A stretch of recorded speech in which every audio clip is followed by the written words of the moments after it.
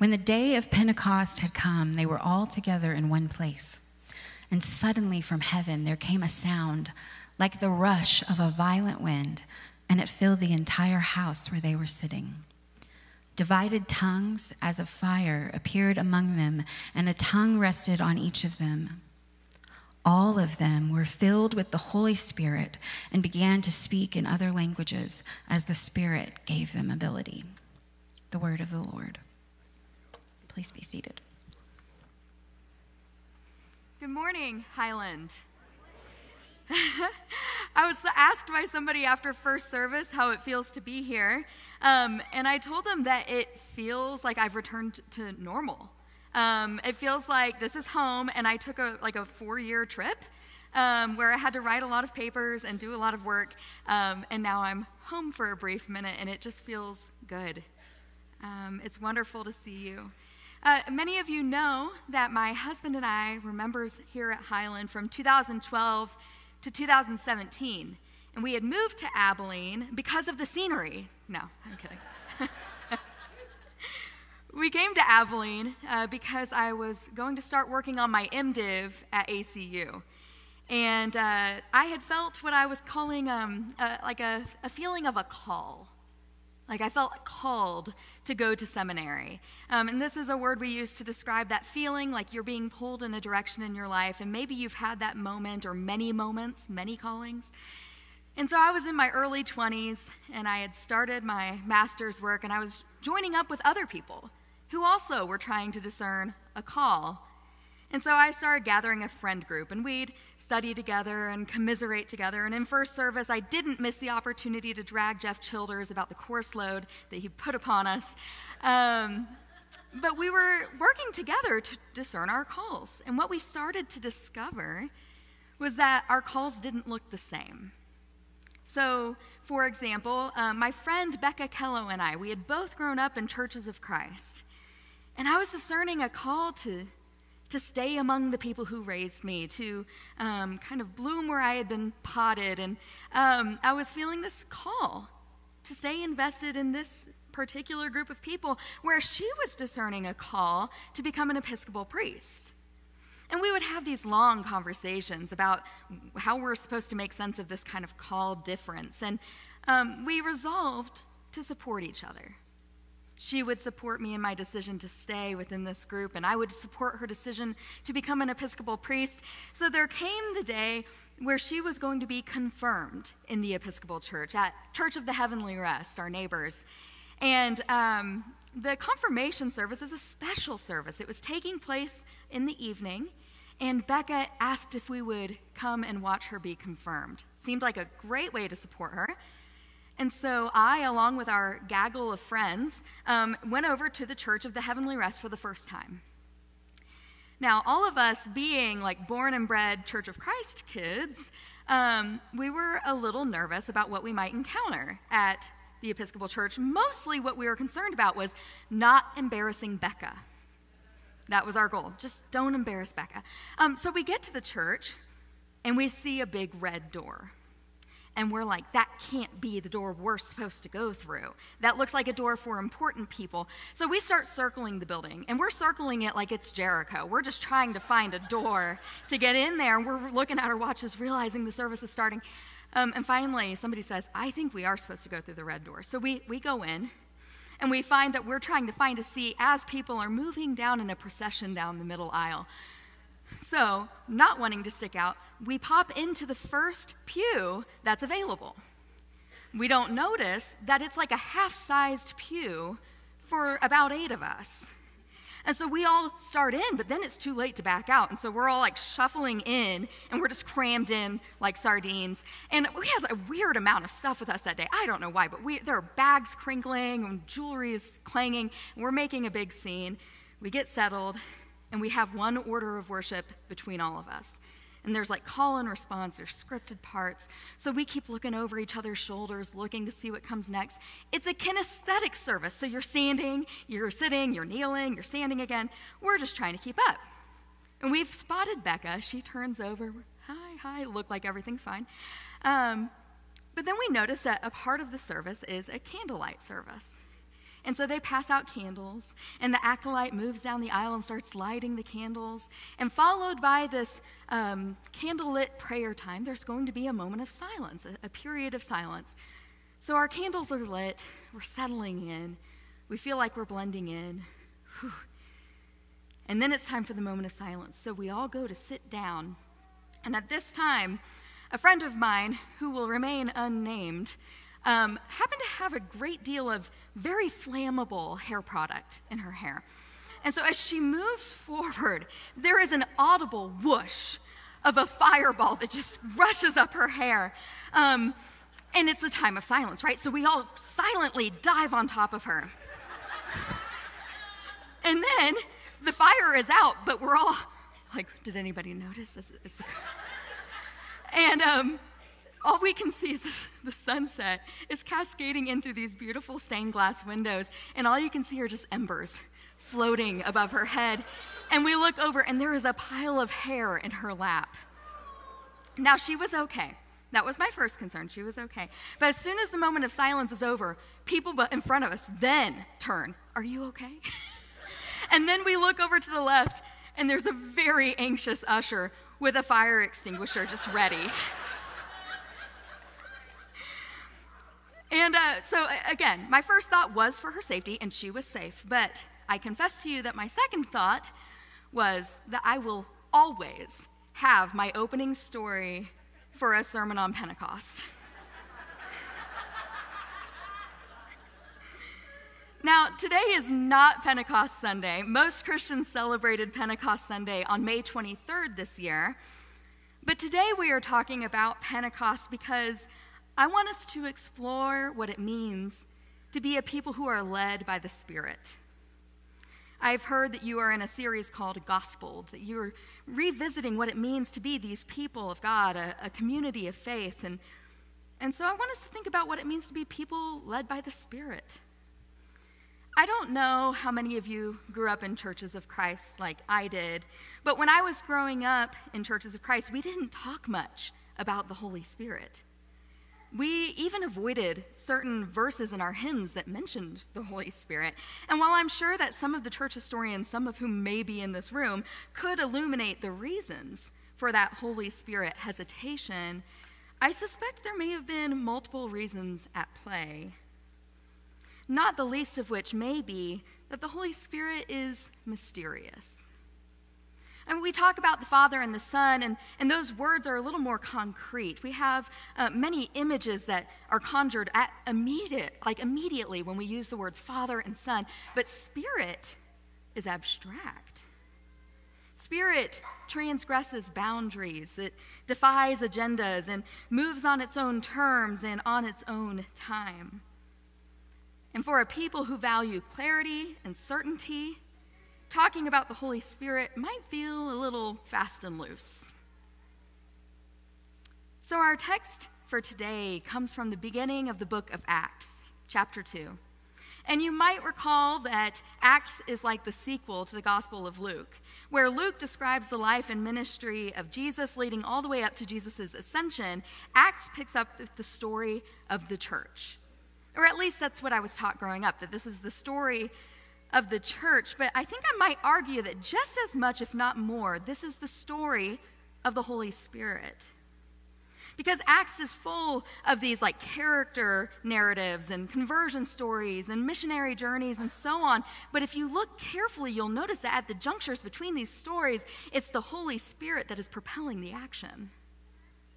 The Holy Spirit is the one prompting everything. In the second chapter of Acts, we are told that the day of Pentecost was upon them as the disciples gathered together. Now, when we hear the word Pentecost, we think about the story we just heard, about the Holy Spirit coming upon the disciples and the tongues of fire and the speaking in tongues. But for the disciples, the day of Pentecost, which was also known as the Feast of Weeks, had a different connotation.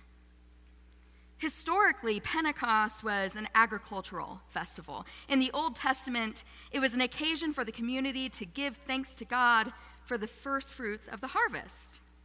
It was a day of commemorating God's providence and to recognize the community's reception of that providence. People didn't work on Pentecost, kind of like the Sabbath. It was a day of rest and remembrance and recognition. But by the Hellenistic period, the meaning of Pentecost had begun to shift a little. The festival became more oriented to the religious history of the people and became a time for the Jews to remember the giving of the law, the giving of the Torah on Mount Sinai. I tell you this history, though, to point out a thread that you can see moving through this whole history of Pentecost, and that is that this day is a day to recognize God's action, God's providence, and to respond with thanks. So when the disciples gathered together on that day and Pentecost loomed large in their minds, maybe they spoke about such things. Maybe they spoke about God's providence. Maybe they spoke of their gratitude. Or maybe they spoke about God's providence in the wake of Jesus' ascension. What does it look like for God to move and act in the earth when Jesus is out of sight and out of reach? Now, I am a person who likes a good plan. Are there any other planners in the room? Yeah, you may not want to out yourself as the person who ruins everybody else's holidays, birthdays, etc., because you always like a good plan. But this is who I am. I've decided to own it. So, for example, as an educator, I love a good syllabus. I pride myself on writing a good, clear syllabus. So when I was a student, I would often rank my syllabi from least helpful to most helpful. I actually had a former professor come up to me after first service and ask me where he was in ranking, and I did not tell him. I also have a very close relationship with my calendar. Lots of notes in the margins, sticky notes, highlighter, multiple pens with different colored ink. I like to be prepared. I like to know what's going to happen and when.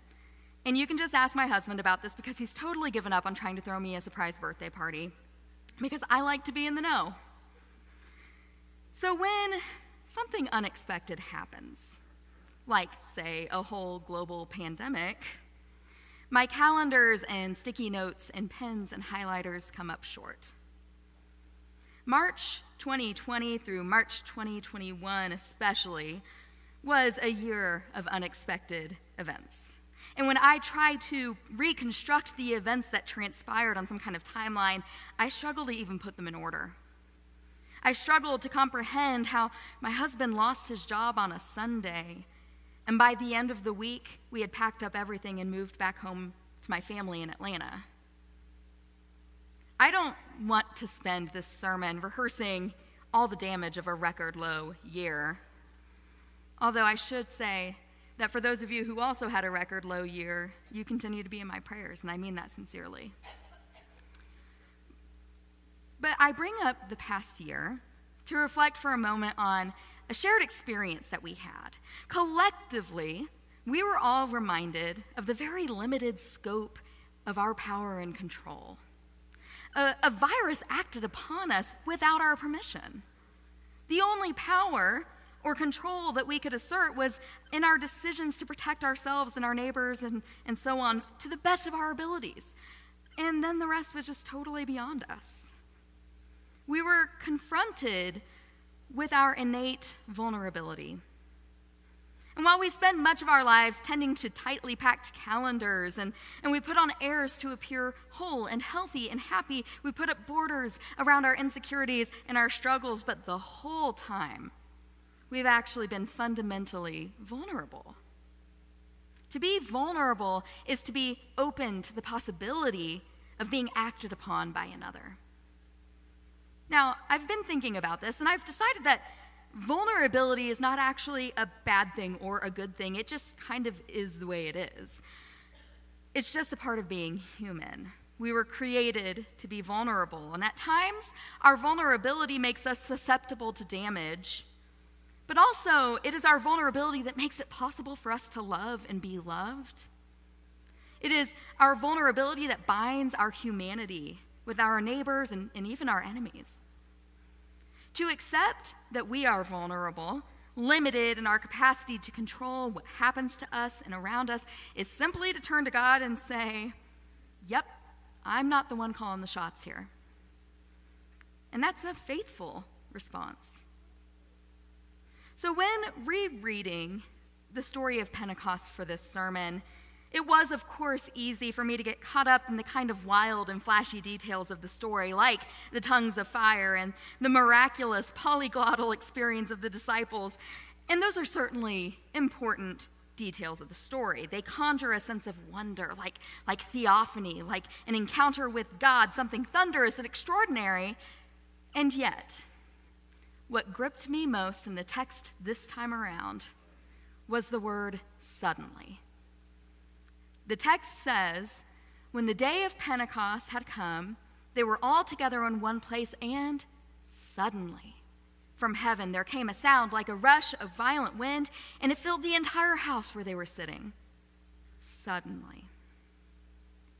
And it struck me that in this story that is so full of action among the disciples, there's actually one who is really leading the action. And it's the Spirit of God, who surprises the disciples with the sudden arrival of this Holy Spirit encounter. And suddenly the Holy Spirit rushes in, and suddenly the disciples are acted upon. They receive the Holy Spirit, and it is not until they have been acted upon by God they are empowered to do what comes next. Do you remember that time in the Gospel of John when Jesus is meeting with Nicodemus, and they get in this very long, kind of heady conversation about the Holy Spirit? And Jesus tells Nicodemus that the Spirit blows where it wills. Yes, the Spirit of God blows where it wills. We see all over Scripture that the Spirit of God is a creative force, an anticipatory agent, present at the very beginning of the creation of all things, filling the lungs of humankind, stirring providential action among God's people, showing up in unexpected ways. And yes, here in Acts 2, the Spirit, as promised by Jesus, shows up with great surprise in perfect Holy Spirit fashion. The Spirit suddenly rushes in upon the disciples, and they, being receptive to it, are empowered then to act, to live, to walk according to the way of God. We are told later in the very same chapter, Acts chapter 2, how the disciples lived in community with one another, sharing all things, tending to the needy, and breaking bread together with generous hearts. And it's not lost on me. This is the work of the Spirit. This is what happens when we open ourselves to the surprise of the Spirit. Now, if you get into conversations with people out, after church or wherever, and you get talking about Holy Spirit experiences, you're going to get a lot of different kinds of stories. One person's Holy Spirit abiding while watching a quiet sunrise is another's Holy Spirit in rapture while banging a tambourine. And I am not here to judge. I do recall when I was a teenager, I visited a Pentecostal church for the first time, and I didn't know what to expect. I became a little nervous when I noticed the ribbon batons and tambourines hanging on the ends of the aisles, and I will admit, there was a part of me that kind of wanted to pick up the ribbon baton. When I was a little girl, there was a commercial for this toy called Ribbon Dancer, and it was like a ribbon baton, and I wanted to be a ribbon dancer. And my mom never got one for me, so I thought this could be my chance. But instead, I was far too nervous. I hadn't practiced my skills or anything like that, so I stayed in my pew. But that evening, I did observe a different kind of embrace of the Holy Spirit that I hadn't witnessed before. And admittedly, my lack of exposure to the Pentecostal church caused me to be a little skeptical. And maybe a little shrewdness is good. I mean, Jesus told his disciples to be shrewd as serpents and innocent as doves, right? But as I grew older and reflected on the experience, I started to wonder if I was skeptical because I lack imagination. I mean, who was I to decide how the Spirit moves people? And sure, we could argue that the fruits of the Spirit function something like a criteria for the presence and movement of the Spirit, but I just started to realize that the more I tried to define and control how the Spirit moves, the less receptive I was to it. Maybe I needed to become more open to surprise. Perhaps you've heard stories like I have about people who felt prompted by the Holy Spirit to act at just the right time. And they might say something like, I felt the Spirit move me, or God told me to do it. And I've also known people who just always seemed ready to give, always ready to offer a shoulder to cry on, the first to show up in someone's hour of need or the last to leave. I've known women and men whose lives were so in step with what could only be the Holy Spirit of God that it was actually totally unsurprising to find them in acts of generosity and compassion all the time. These people weren't sitting around waiting for miraculous signs, and they weren't penciling in the Holy Spirit on their calendars. No, they just had developed the wisdom and the intuition to remain open to the surprise of the Spirit, to live in a state of constant anticipation. To be Spirit-led is to remain open to new possibilities, to be fundamentally open to your neighbors and strangers, to be on the lookout. Sometimes Christians read the Pentecost story as a one-and-done kind of story. The Spirit came upon the disciples, and ta-da! And now if you're baptized into that same Spirit, and then it's done. But actually, did you know that this story of Pentecost in Acts 2 is just one of many Holy Spirit arrivals in the book of Acts? Like, the Spirit keeps it up after Pentecost. It keeps it going. Someone may receive the Holy Spirit and then be acted upon again and again and again over the course of their life. Never can a person strong-arm the Holy Spirit into submission. It doesn't work like that. But a person could be stirred by the Spirit on the Spirit's own accord. And I told you it feels fast and loose, right? Like, are my Enneagram 1s okay? Are you doing okay? Maybe this is just how it's supposed to be. Maybe to be Spirit-led people of God is to be fundamentally aware that we do not control God. Maybe to be Spirit-led people is to accept our vulnerability and to respond with open hearts and a willingness to be surprised. Maybe to be Spirit-led is to soften our fists, to put aside our greed, and to live generously with one another. Where our sound waves are completely overridden with the bellicose and argumentative, the Spirit renders us intelligible to one another in a common tongue, building bridges across our divisions. Where apathy and skepticism have obscured the public imagination, the Spirit wakes us up to wonder and possibility. In a society that gravitates to polar binaries and clear-cut moral positions, the Spirit invites us into the gray area, to the nuancing, to the intermingling with our most avid opponents. Where a world filled with terrible, suddenly moments erodes at our hope and joy, the Spirit suddenly stirs us to respond with great care. Indeed, I think the Spirit can out-suddenly our most horrible sudden moments. The Spirit blows where it wills, and for every sudden catastrophe, the Spirit can move just as suddenly, stirring us to action.